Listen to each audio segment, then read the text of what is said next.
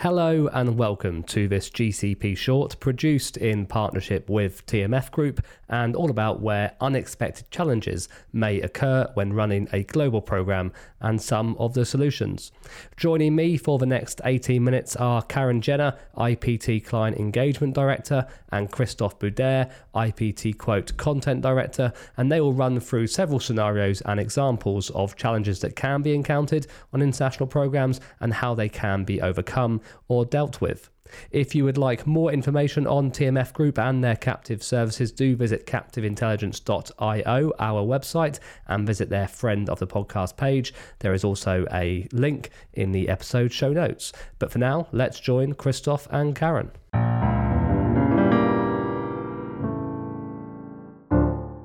So, Karen, let's start off then. What would you define as a challenge on a global program from an IPT compliance perspective?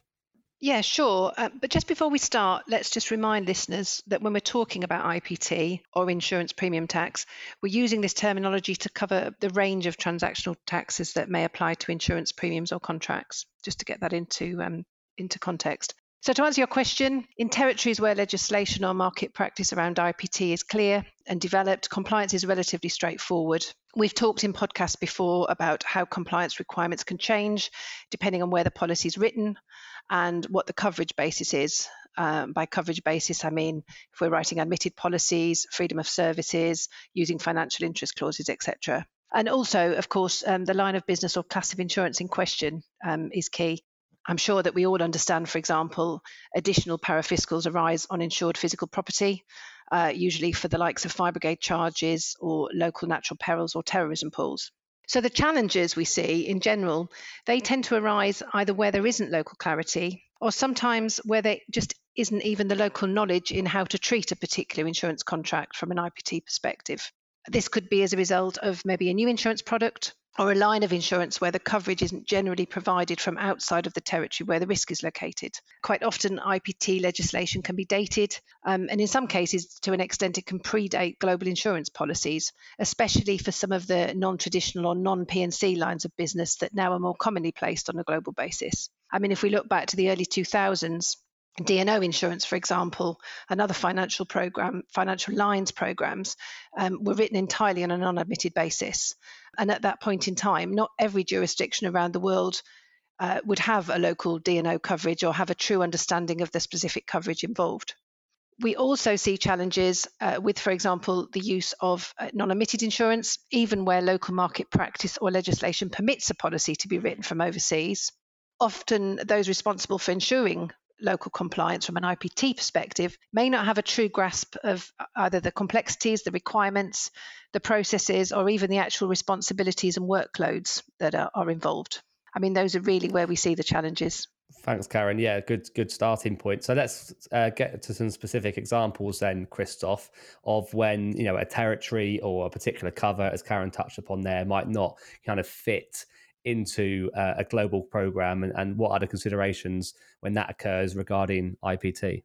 Firstly, let's start by talking about the example of when a territory doesn't fit. The complexity and challenges around the use of non-admitted insurance, which would also include any difference in condition and difference in limits coverage, can increase depending on the domicile of the captives or insurer itself. There are obviously the regulatory issues to consider, for which we are not qualified to comment, but non-admitted insurance doesn't necessarily mean taxes on insurance policies or premiums can or cannot consistently be settled. Responsibility often moves away from the captives or the insurer to the local policyholders in this case, and the processes and requirements they change depending on the territory. In fact, many of the queries that we receive around the compliance for non-admitted risk, they come not just from captives and insurers, but equally from brokers and corporate policyholders. Buyers of global insurance tend to be larger and more sophisticated companies, and therefore, when handed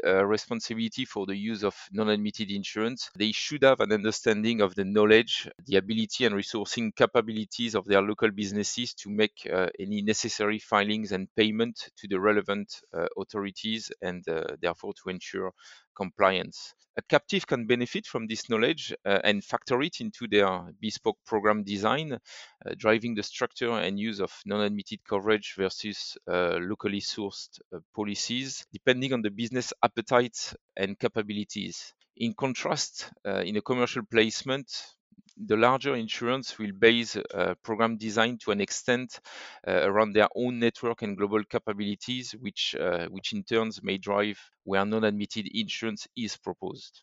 A captive can also benefit from understanding its own resource and appetite for managing compliance.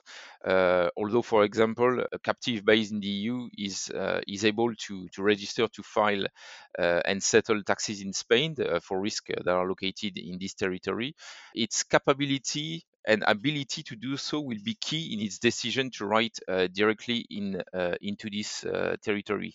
This could be further impacted by the line of business or insurance product. For instance, there are complexities around the calculation application of the consortio and other parafiscal charges on property risk need to be taken into consideration as to whether practically the compliance piece is manageable for the captive. For some non-admitted territories, the local policyholder may be subject to straightforward taxes such as GST or VAT, simple sales tax that the local entity is both familiar with and possibly responsible for more widely on a regular basis. In the US, the local insured would be responsible for self-procurement taxes, which can differ depending on the state where the risk is located.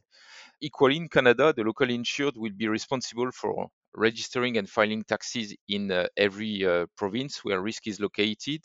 The additional complexity in Canada arises from the need in some states, for some provinces, to involve a so-called special broker in filing at provincial level, alongside the local insured requirement to handle any taxes that are due at federal level. Once again, here a captive can benefit from its knowledge and understanding of group structure and footprint to assess whether non-admitted insurance is something the local operations are able to manage in any global insurance placement. Yeah, more recently, we're seeing inquiries on programs written outside of Europe where coverage includes the EU. So although EU insurers benefit from the ability to write on a freedom of service basis, the ability to write non-admitted insurance is definitely not consistent within the region, which means that any coverage from a global placement written outside of Europe can lead to complexity. We also do sometimes see as well that global programs placed outside of the EU tend to consider the region as one rather than nuances of each territory on an individual basis, which obviously is important. So let's take the example of D&O placements. They're recently being increasingly written out of, say, Bermuda in the US and covering the EU. I think this is mainly as a consequence of increased premiums in Europe for financial lines. So stateside insurers are obviously familiar with US tax and compliance requirements. Bermuda insurers also, if they're writing surplus lines business into the US, they can expect the local broker to handle any IPT compliance. And they will also be more familiar with the self-procurement taxes on a policy covering US risk, which would fall to the local policyholder. But finding compliance solutions for such placements covering risk in Europe is a different ballgame for these insurers. And there are solutions, but they're neither consistent nor available across all EU jurisdictions or EEA jurisdictions. And there's sort of no blanket solution for policyholders who have EU risk insured from outside the region. More generally, Southern Europe is a closed shop for non-admitted business. In Southern Europe, we're sort of referring mainly to Italy, Spain, Portugal, and Greece. There are, however, other territories where there are compliance solutions, which again can vary depending on the location of the risk and also the location of the insurer or the captive. So we often find working with such problem programs, we're only able to partially assist with a solution. Again, ultimately it depends where the risks are located and also the appropriate use of non-admitted insurance to handle such challenges. Depending on the territory concerned and where the program was written is key to understanding the potential responsible party who's able to report and settle the taxes. In the UK, for example, it's very straightforward. HMRC will happily accept IPT settlement from insurers regardless of where they are based. I'm speaking to the UK here, obviously no longer part of the EU EEA, but from a regional perspective, it's alongside Europe. There are Also, territories in the EU where a local broker can provide a compliance solution. The Netherlands is a great example where there are several scenarios and potential taxpayers for IPT, one of those being a local broker or a cover holder who can file Dutch IPT.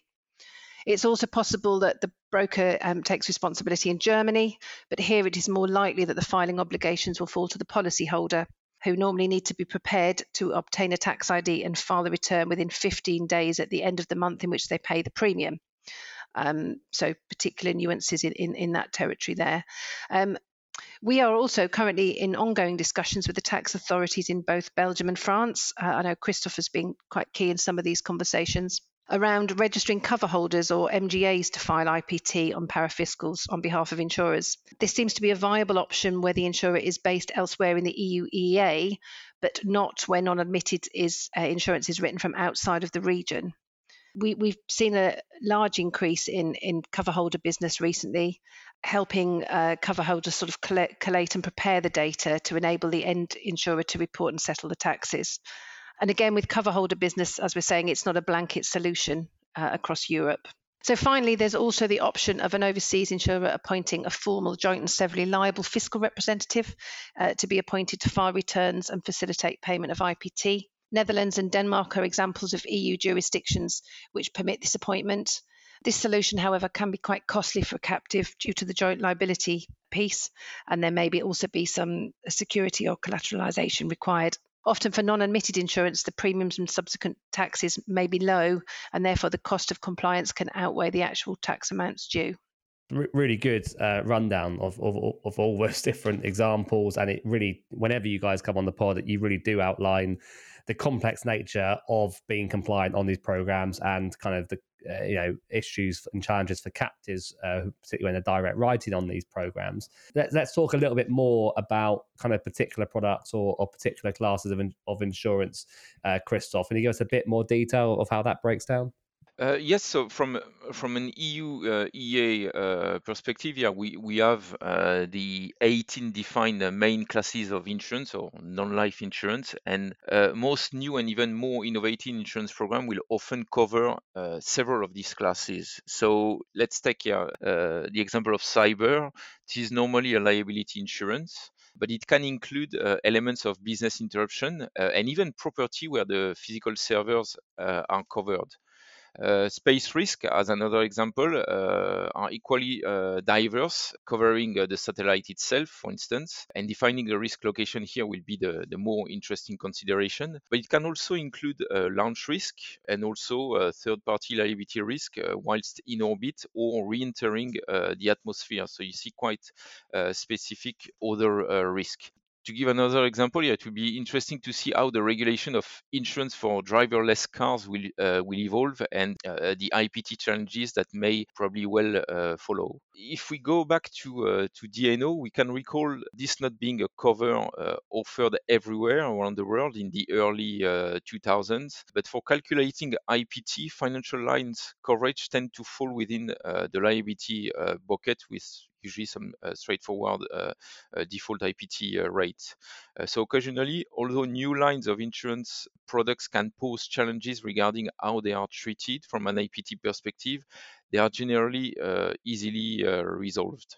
Another challenge we have seen is on compulsory lines of insurance. Historically, they have been mostly written on a domestic basis, on the domestic market. This has usually been the case due, for instance, to needing to be in line, in fact, with local statutory requirements. For example, unlimited liability requirements in certain territory for bodily injury. It's the case for motor and employer's liability in the UK. Airside liability for motor in some jurisdiction. We also have public liability, for instance, in Belgium, when you have the obligation to have an insurance when you cover property that is open to the public. However, we have seen in more recent years, some global placement, including not just contingents or motor covers, but primary layers coverage. There have been an increase in the numbers of insurers set up to handle comprehensive, including third-party liability motor insurance across Europe, across the EU and the EA, or as well as other regions around the world. Although not truly captive insurers, they could maybe consider a relative of the captive in that sense that they only insured vehicles owned, leased, or sold by the parent company. These more regulated compulsory lines very often have more complex IPT regime associated with.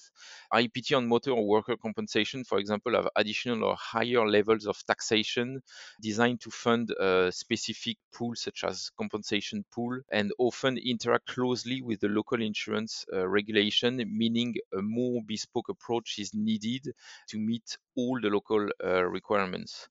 Knowledge required to write this business cross-border is obviously key in the success of such programs, and generally we see to date such program being regional as opposed to really truly global programs. Yeah, really interesting. I mean, some of those examples really do highlight the complexity, particularly the things like the space, satellites and entrance and exit from orbit. And I think that's obviously an area that hopefully insurance can grapple with even better in the future, because we're going to only see more of that activity. Christoph, to wrap it up then, you kind of touched upon some of the solutions as we've talked through the challenges, but kind of, I presume there's not one size fits all solutions for all these things. It must vary depending on program, lines, etc. Indeed, it will depend on the size, resourcing, and also appetite of not just the captive, but also the corporate policyholders. The solutions are sometimes easy, though not always, and definitely not consistent, as hopefully we have articulated today. What is key is having the right partnerships to ensure the right expertise to help identify all the challenges really that exist, and building the solution appropriate to the situation. We often find ourselves helping guide the local insured through their reporting obligation and supporting captives with the implementation of the right processes and controls to be able to easily identify and report IPT as and when it arises. If I would say to conclude, the beauty of the captive is that it's able to tailor its program to suit the appetite and capabilities of its parent, and also to support local insured entities where required to ensure that local compliance is fulfilled. Yeah.